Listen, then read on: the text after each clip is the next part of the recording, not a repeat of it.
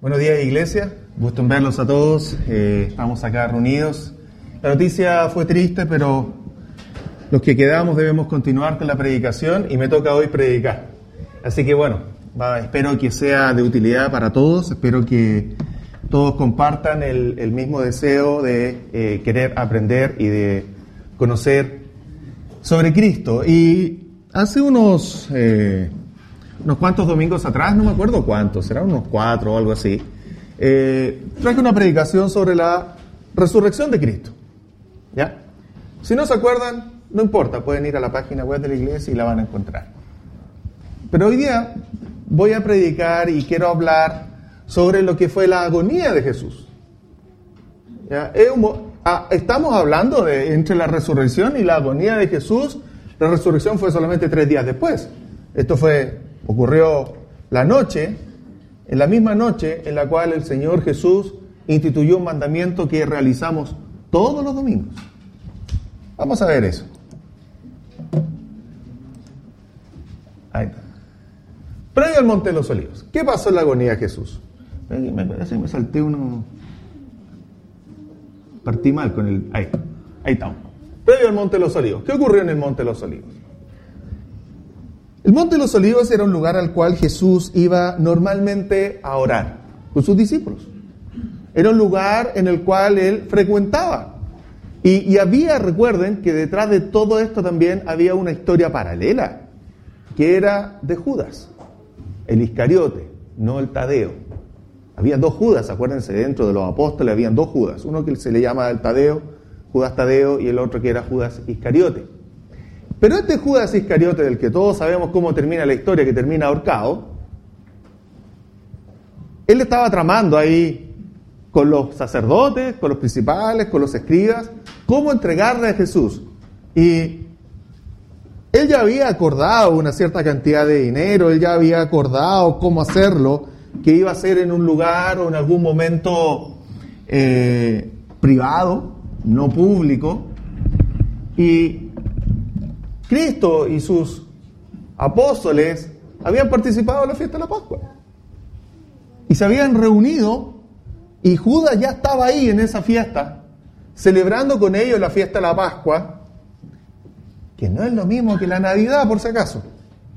Esa es otra cosa inventada por los hombres. La fiesta de la Pascua celebraban el haber sido liberados, el pueblo de Israel, de la esclavitud en Egipto. De allá venía esa fiesta. Y estaban celebrando esa fiesta y estaban participando de ella. Durante esa noche, estando Judas todavía ahí, Jesús hace lo que es la institución de la Cena del Señor, lo que participamos todos los domingos. Y esto fue la misma noche en que Cristo fuera entregado. En ese mismo momento, en esa misma cena, durante esa instancia, Jesús lavó los pies de los discípulos. Todos nos acordamos de la historia y de por qué nace eso. ¿Cuál era el tema de lavar los pies de los discípulos? Era enseñar sobre el servicio y la humildad en la iglesia. Cristo estuvo enseñando eso y Cristo sabía que el que estaba ahí había un traidor dentro de ellos. Cristo también señaló quién lo iba a entregar. ¿Seré yo, maestro? Y así empezaron los discípulos hasta que Jesús le dijo, bueno, el que mete la mano conmigo en el plato es el que me va a entregar. ¿Seré yo, maestro? Tú lo has dicho. Y Jesús le dijo, ve y haz lo que tengas que hacer. Habían en esa mesa, por lo tanto, 2 personas que tenían claro qué es lo que iba a ocurrir. Uno era Jesús y el otro era Judas. Eran los únicos 2 que tenían claro en esa mesa qué es lo que iba a pasar. Porque Judas estaba tramando entregar a Cristo y Cristo sabía que Judas lo iba a entregar. No obstante, a pesar de todo eso, Jesús nos dejó un mandamiento que hasta el día de hoy hacemos, que es participar de la Cena del Señor. No obstante todo eso, Jesús estaba tranquilo. ¿Por qué? Enseñó sobre el servicio y la humildad. Lavó los pies de los discípulos.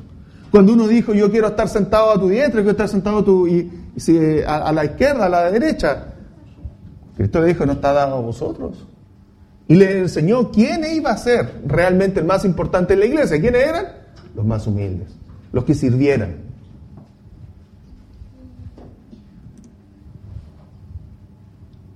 Pueden ir a sus Biblias si quieren, y si alcanzan a leer, pueden leer acá. Les doy tiempo para buscar. Lucas capítulo número 22, versículo número 39 al 46.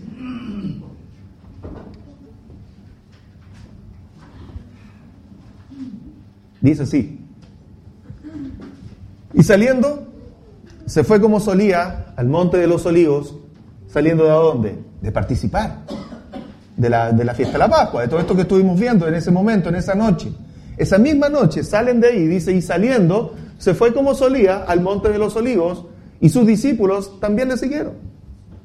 Cuando llegó a aquel lugar, les dijo: orad, que no entréis en tentación.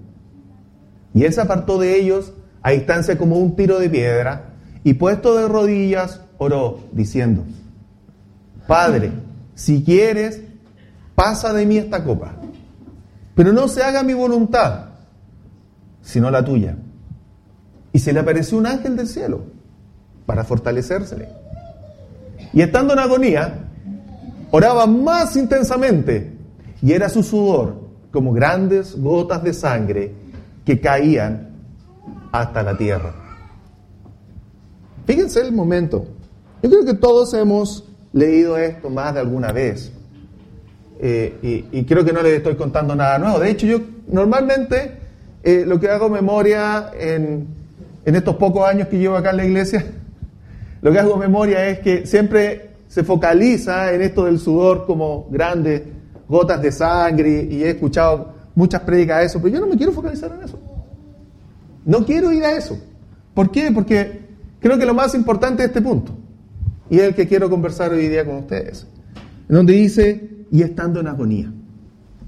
¿Quién estaba en agonía? Jesús. Jesús estaba en agonía. Pero fíjense que momentos antes Jesús estaba muy tranquilo. Momentos antes Cristo estaba participando de la Pascua. Momentos antes Cristo estaba enseñando: este es mi cuerpo, esta es mi sangre, bebed de ella todos, comed de ella todos. Nos enseñó la cena del Señor.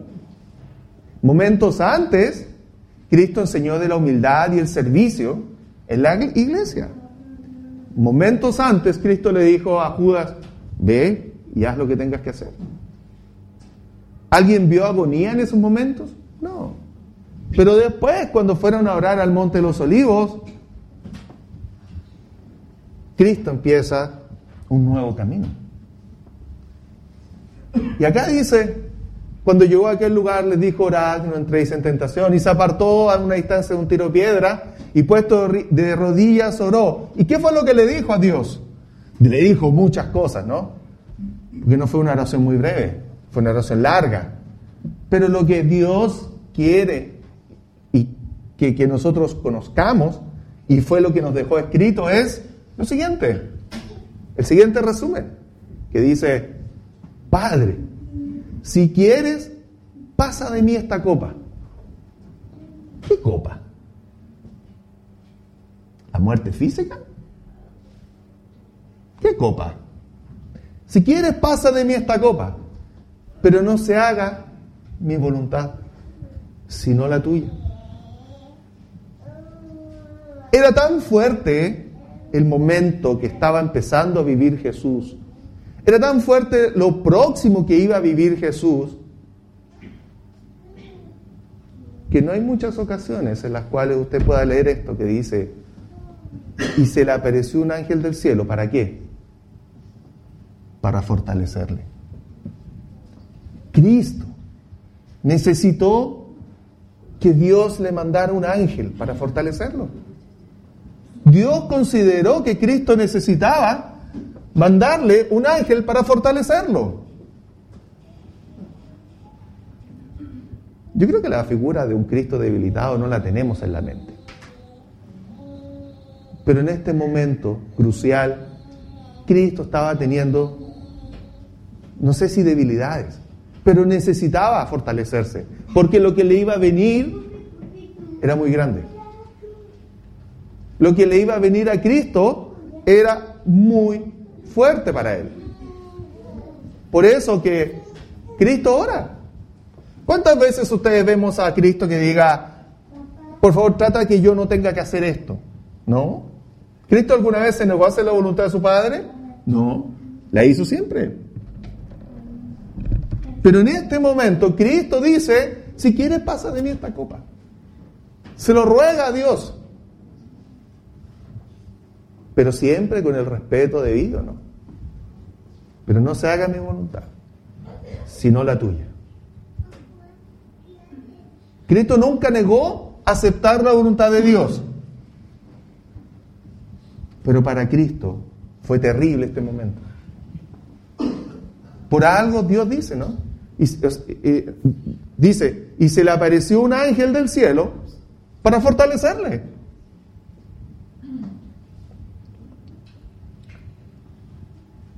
Y el verso 44 dice esa frase, esa palabra, que dice, y estando, no dice estando con pena, no dice estando con preocupaciones, no dice estando angustiado, no, fíjense la palabra, estando en agonía. ¿Cuándo uno agoniza? Antes de morir. O estuvo agonizando, estuvo a punto de morirse, se salvó, pero estuvo agonizando. Aquí Cristo no estaba con pena. Aquí Cristo no estaba preocupado. Aquí dice estando en agonía. Es un estado obviamente mayor. Es un estado en el cual él estando físicamente sano, mentalmente sano, espiritualmente sano. ¿En qué estado está él? En este minuto, en agonía. Cristo estaba en agonía y que dice lloraba más intensamente. Y era su sudor, como grandes gotas de sangre que caían hasta la tierra. El estrés, el nerviosismo, la tensión, hizo que su sudor se convirtiera casi como una gota, así de espeso. Pero, ¿por qué?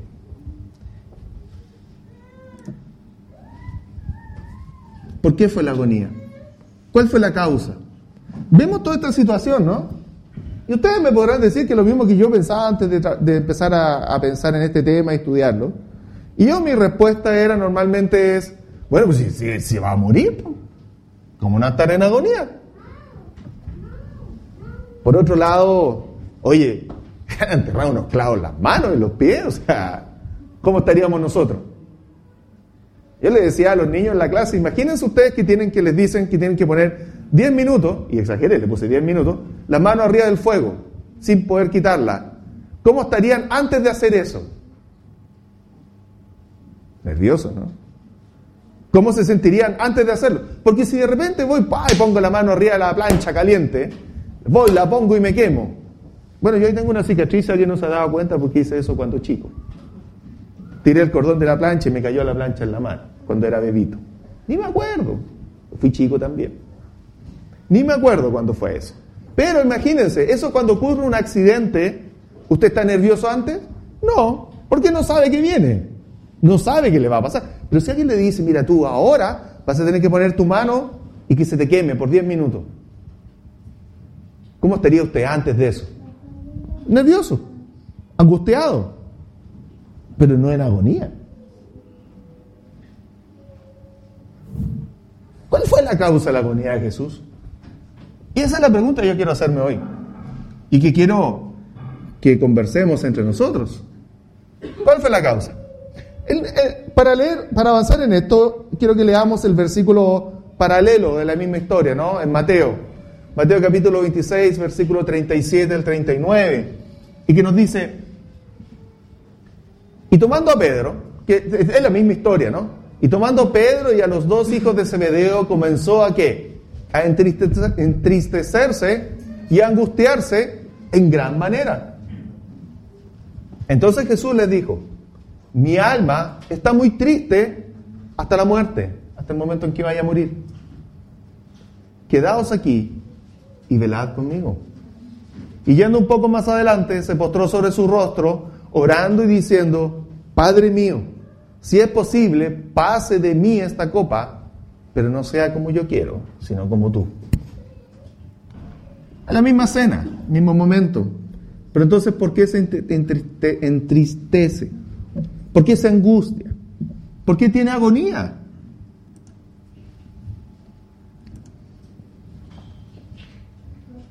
Entristecerse.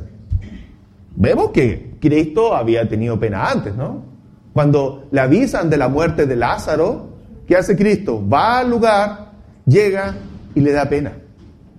Dice que tuvo mucha pena porque él quería mucho y estimaba a Lázaro. ¿Pero fue suficiente eso como para que sudara gotas de sangre?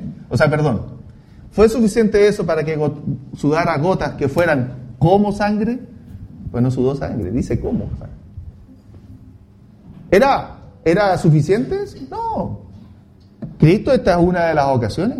Cristo tuvo muchas otras ocasiones en que se entristeció al ver a Jerusalén, al profetizar sobre la destrucción de Jerusalén, al profetizar sobre quienes iban a fallar, sobre quienes le iban a negar. Cristo tuvo pena, pero ¿fue la misma pena que tuvo ahora? No, totalmente no. Por lo tanto, Cristo podía superar la pena. Dolor del cuerpo, Cristo iba a ser crucificado, ¿cierto? Ahora, ¿tenía dolor previamente? No vemos nunca en las Escrituras que Cristo haya sufrido de algún dolor, de algún problema físico. Cristo estaba sano. ¿A qué le temía? ¿El sufrimiento? Bueno, Cristo ya nos había demostrado, había ayunado 40 días y 40 noches. Por lo tanto, ¿de qué sufrimiento nos habla? Cristo había sufrido el oprobio público de los demás. Incluso le habían dicho de que echaba demonios en nombre de Beelzebú. ¿Cristo le temía el sufrimiento? Yo creo que no. ¿A Satanás? ¿Cristo le temía a Satanás en la muerte? No. Yo creo que no. Cristo ya había vencido a Satanás. Después de haber ayunado 40 días y 40 noches, Satanás se le pone al frente. ¿Y vemos acaso a Cristo angustiado, sudando, tratando de vencer a Satanás después de 40 días de ayuno? A mí deme 3 días de ayuno y yo me entrego. Pero Cristo tuvo 40 días en el desierto, con temperatura extrema, frío en la noche, calor en el día, y estuvo 40 días, 40 noches. ¿Superó a Satanás? Sí, lo había superado. ¿Lo superó antes? También. Porque los demonios saben quién era Cristo. Los demonios conocen a Dios y tiemblan. Cuando Cristo se aparece sobre aquel hombre que tenía a los demonios, y los demonios que le dicen: ¿por qué viene atormentando? Todavía no ha llegado nuestra hora. ¿Cristo por lo tanto tenía que temerle algo a Satanás? ¿A sus demonios? Nada. ¿Tenía acaso Cristo miedo a morir? ¿A la muerte física? ¿Tenía Cristo ese miedo acaso? La verdad, yo creo que no. Porque fíjense, ¿cuántas veces bueno, no es rutinario, no es de todos los días, pero cuando vemos las muertes reales, no la de las películas, de gente que es sentenciada a la muerte, vemos a varios de ellos, como dice, pecho al frente. A los grandes líderes, cuando hemos visto y han transmitido sus ejecuciones, no los vemos en un nivel de estrés, no los vemos sudando como gotas de sangre. ¿Y por qué Cristo iba a tenerle miedo a la muerte? Esteban murió mirando al cielo. ¿Recuerdan? Primer mártir de la iglesia, que dice: aquí veo al cielo que se abre. ¿Y qué hicieron los judíos? Con más ganas le tiraron piedra. Pero ¿y por qué Cristo iba a ser menor que Esteban? Si Esteban lo pudo enfrentar sin problemas. Pablo sabía de su fin. ¿Tuvo la misma reacción que Cristo? No. Siguió predicando. Y además, por sobre todo, hermanos, ¿cuántas veces Cristo dijo que iba a morir y que iba a resucitar al tercer día? De hecho, los niños en la clase se ríen cuando en la escritura aparece, dice, y Cristo nuevamente les habló de su muerte. Nuevamente, porque varias veces nos fuimos encontrando con que Cristo les avisaba y decía que iba a morir. Él dijo que iban a derribar este templo, no el templo de los judíos, y él en 3 días lo iba a reconstruir. ¿Quién sabía que Cristo iba a resucitar? Cristo. Los demás no tenían mucha idea, ¿no? Los demás todavía no entendían que Cristo iba a resucitar al 3er día, pero él sabía. Por lo tanto, ¿por qué tenía que Cristo temerle a la muerte física? Sí sabía que en 3 días más iba a resucitar. Sabía que Dios tenía el poder de resucitarlo. Entonces, hermanos, ¿por qué tenía agonía Cristo?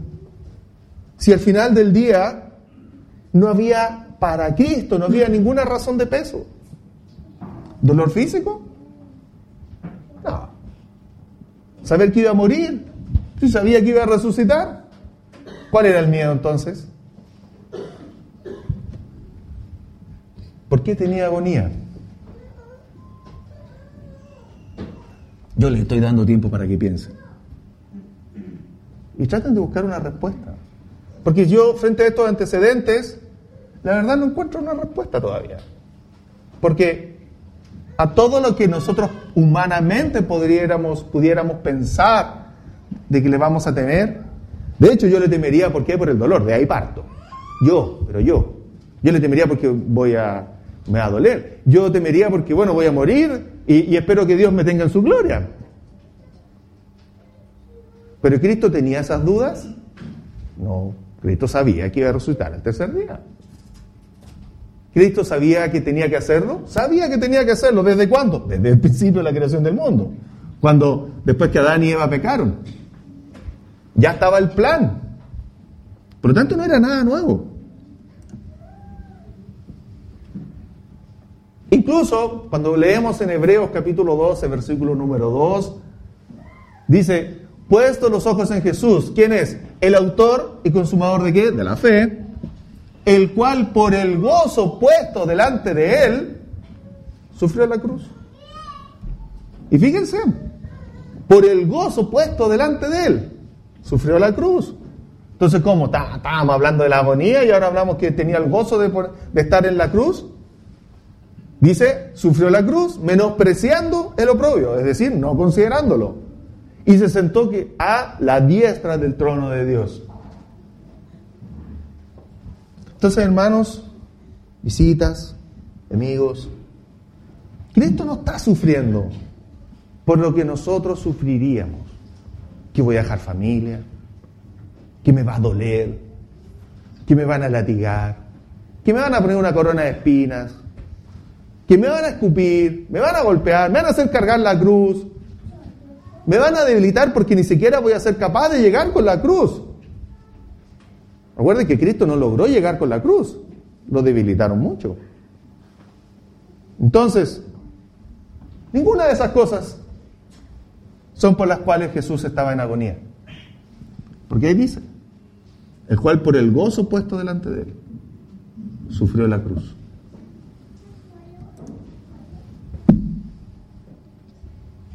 Esta es la pregunta, ¿no?, que yo le estaba haciendo. Entonces, ¿qué fue lo que causó esa agonía? ¿De dónde nace? ¿Por qué nace?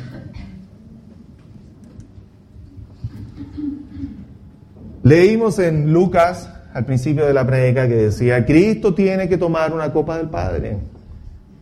Cristo le dice, Señor, si es posible, haz que pase de mí esta copa. Cristo tenía que tomar una copa, ¿y cuál era? ¿Jugo de la vid? No, eso ya había pasado. Él temía tomar esa copa. Cristo no quería tomar de esa copa, simbólicamente. No era una copa física. Pero simbólicamente Cristo temía tomar de esa copa. ¿Y por qué temía? Esa copa era peor que el dolor físico. Porque vemos que fue con gozo a morir en la cruz por nosotros. A eso vino. Pero aquí había un momento en el cual él tenía que tomar de una copa que le generaba un dolor más allá de lo físico. era más terrible, incluso que la tentación que él había sufrido de parte de Satanás.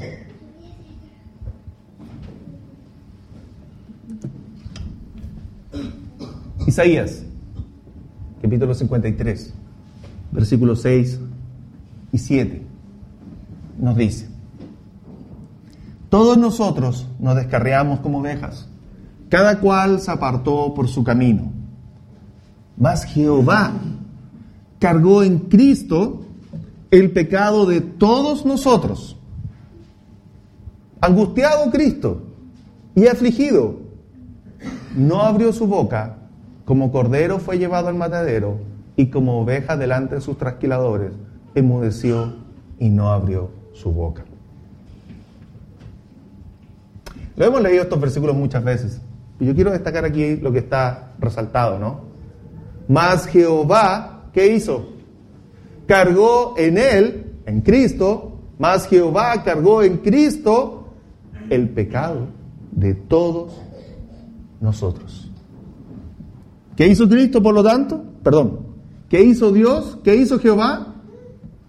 Cargó en Cristo todos nuestros pecados. Producto de eso, ¿qué pasó? Angustiado él y afligido. Cristo no estaba angustiado ni afligido porque lo iban a crucificar. Ese era el cuerpo. Pero la agonía que él sufría es porque Cristo iba a tener que cargar el pecado, no de él, no de los que ya habían vivido, sino que de los que habían vivido y de los que iban a vivir, de los cuales somos nosotros también. Cargó en él el pecado de todos nosotros. Cristo en ese momento iba a cargar con sus propios pecados, con los de usted, con los míos.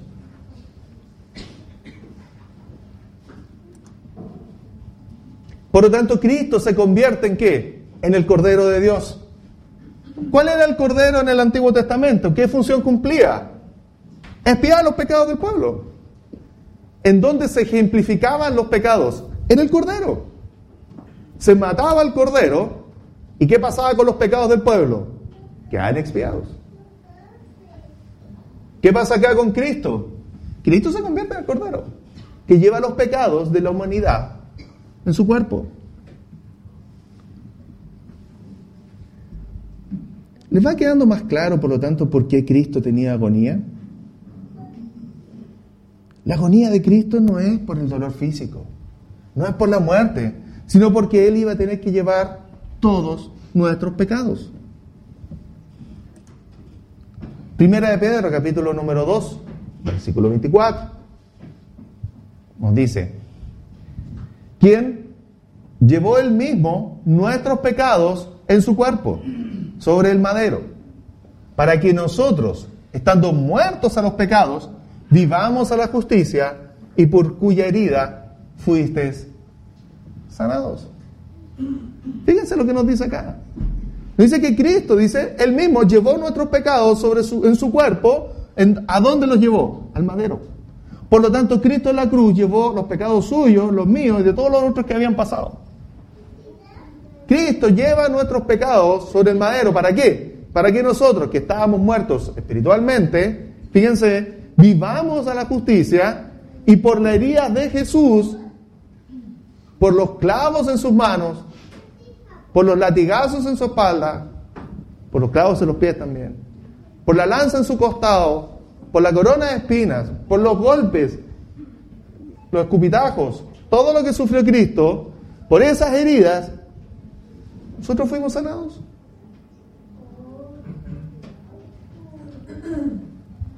¿Cuánto sufrió usted, por lo tanto?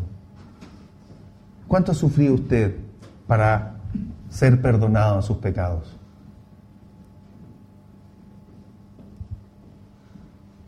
Yo, nada. Yo no he sufrido para recibir el perdón de los pecados. ¿Quién sufrió? Cristo. Yo no sufrí. Usted no ha sufrido. Cristo sufrió por nosotros. Él llevó nuestros pecados. ¿Para qué? Para que por sus heridas nosotros seamos sanados.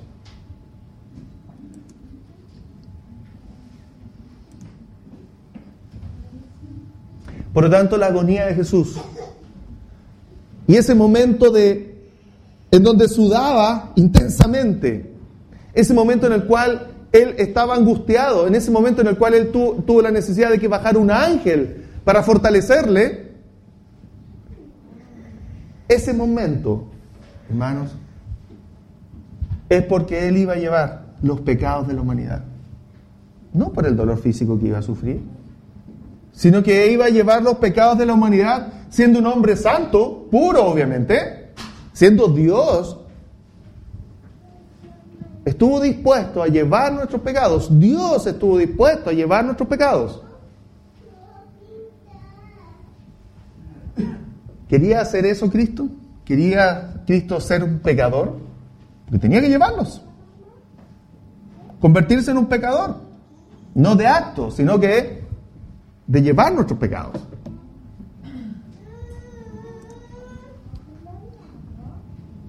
Cristo, por lo tanto, queda enfrente a Dios como una posición de pecador, de aquel animal, de ese cordero que iba a ser sacrificado para la remisión de los pecados.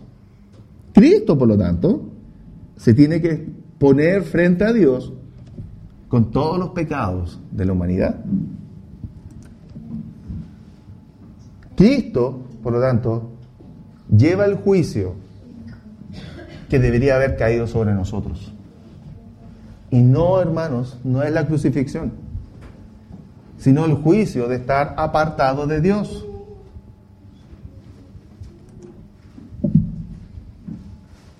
Todos los pecados de la humanidad estaban en aquella copa que Cristo dijo: si es tu voluntad, haz que pase de mí esta copa.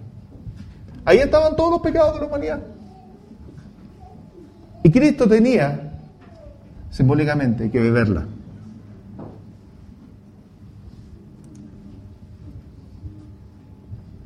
Cristo iba a tener que ser tratado como pecador. Iba a ser castigado en la cruz como un pecador. La muerte de Cristo no le molestaba. Sabía que en 3 días más iba a resucitar. Pero sí iba a tener que llevar nuestros pecados.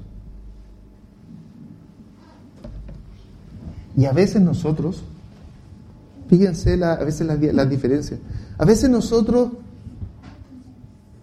no visualizamos de que Cristo sufrió hasta sudar hasta sudar como gotas de sangre, sudó y estuvo en agonía de tal manera que Dios tuvo que mandarle un ángel para fortalecerle por llevar nuestros pecados.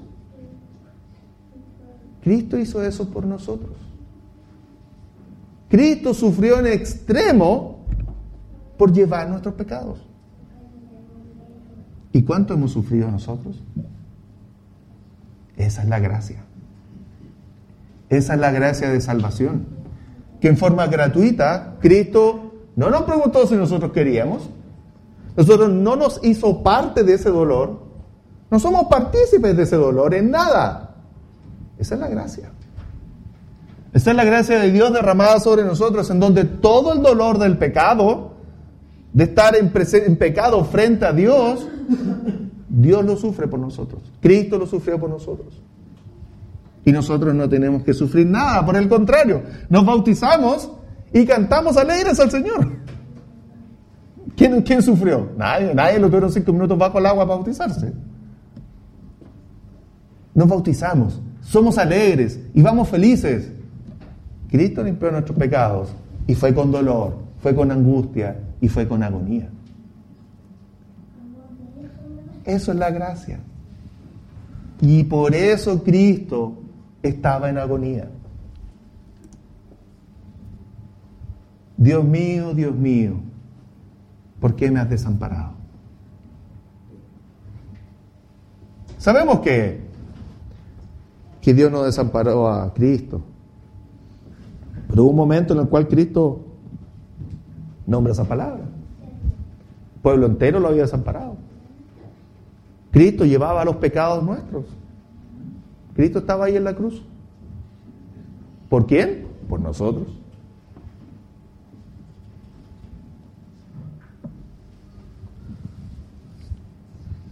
Y nosotros cuando hemos estado en pecado o éramos pecadores, da lo mismo, hemos pensado y hemos llorado, porque, Señor mío, ¿por qué me has desamparado? Cristo lo hizo por nosotros. ¿Nosotros qué tenemos que hacer? Pedir perdón a Dios y se acaba. ¿Se dan cuenta, hermanos míos, lo fácil que es para nosotros y lo difícil y duro que fue para Cristo? Lo sufre por nosotros. Ya lo he repetido varias veces. Cristo entra en agonía. Cristo sufre y ora intensamente. Su estado de sudor es como gotas de sangre. ¿Por qué? Porque estaba llevando nuestros pecados. Porque iba a tener que cargar con nuestras culpas. Él, Cristo, estaba sufriendo por nuestros pecados. ¿Y por qué tuvo que pasar por eso si era el Hijo de Dios? Él podía haber dicho, ya, ok, hagan esto y van a ser salvos. Porque ¿para qué tenía que morir? Porque por otro lado, Dios pudo haber dicho, mira, ¿sabes qué? No vamos a mandar a Cristo a morir, pero lo que vamos a hacer es, vamos a hacer un mandamiento, que todos tienen que bautizarse para el perdón de pecado, y listo, y se acaba. Era mucho más simple, ¿no?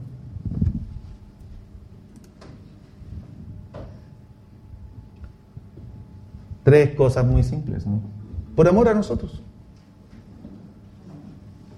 Porque en este momento nos demuestra cuál es la condición que deberíamos nosotros sentir al ser pecadores. ¿Cuál es la condición que deberíamos sentirnos nosotros al ser pecadores? De agonía. Por estar separados de Dios. De dolor, por estar apartados de nuestro Señor. Él lo hizo para mostrarnos lo que era. Lo que significaba. Para mostrar su humildad. Recordemos lo que dice la Escritura. Cristo se hizo hombre sin aferrarse a lo espiritual y sufrió tal cual como nosotros. Por eso es mediador de un nuevo pacto. Es el que intercede por nosotros ante Dios. Por algo al final de las oraciones decimos todo lo que hemos pedido a Dios en nombre de Cristo, porque Cristo es el que lleva nuestra oración, porque Cristo es el que nos entiende, porque Cristo es el que llevó nuestros pecados. No porque sea parte de la deidad, porque si no oraríamos en nombre del Espíritu Santo, pues también es parte de la deidad. ¿Y es correcto? No. Oramos en nombre de Cristo porque Cristo fue el que llevó nuestros pecados. Y además nos muestra, nos enseña lo malo, obviamente, que es estar en pecado. Lo malo que es estar apartado todavía de la presencia de Dios. ¿Cuándo uno está en pecado? Primero antes de bautizarse, porque todavía tenemos los pecados en nosotros. El bautismo, ¿qué es lo que hace? La sangre de Cristo en las aguas. Muere un viejo hombre, la sangre de Cristo nos limpia, nos lava.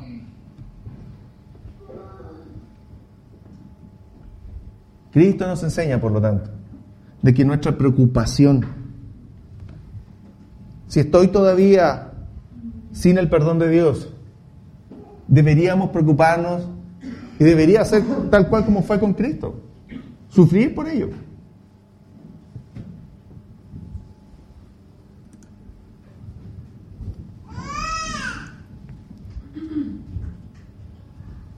La conclusión, son como 3 puntos o 4, no me acuerdo. Cristo al estar en agonía, al sufrir, al sudar como gotas de sangre, nos está mostrando lo que significa realmente estar en el estado de pecado frente a Dios. Nos muestra que no es algo trivial, nos muestra que no es algo simple, nos muestra que es necesario que cada uno de nosotros acceda al arrepentimiento. Y como les dije, el dolor, la pena, el sacrificio, lo vivió Cristo, no nosotros. Nosotros nos bautizamos, nos salimos del agua, cantamos felices, y a lo más se nos hiela un poquito la cabeza porque hoy día está un poquito nublado, ¿no? Pero eso es todo.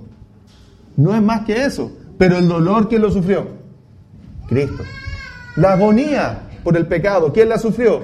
Cristo. Cristo llevó nuestros pecados. Él sufrió por eso. No nosotros. Esa es la gracia del Señor. En donde nosotros, sin sufrir, estar sentaditos acá, tenemos la opción del perdón de Dios, y todo el dolor y todo el sufrimiento lo llevó Cristo por nosotros. No tenemos que sufrirlo. No tenemos que sufrir el dolor. Cristo lo hizo por nosotros. Y ahí está la gracia, ¿no? La gracia de Dios es que nos perdona, nos limpia. Me faltó ahí, nos limpia. Nos perdona, nos limpia del pecado y nos evita todo el dolor. Esa es la gracia de Cristo.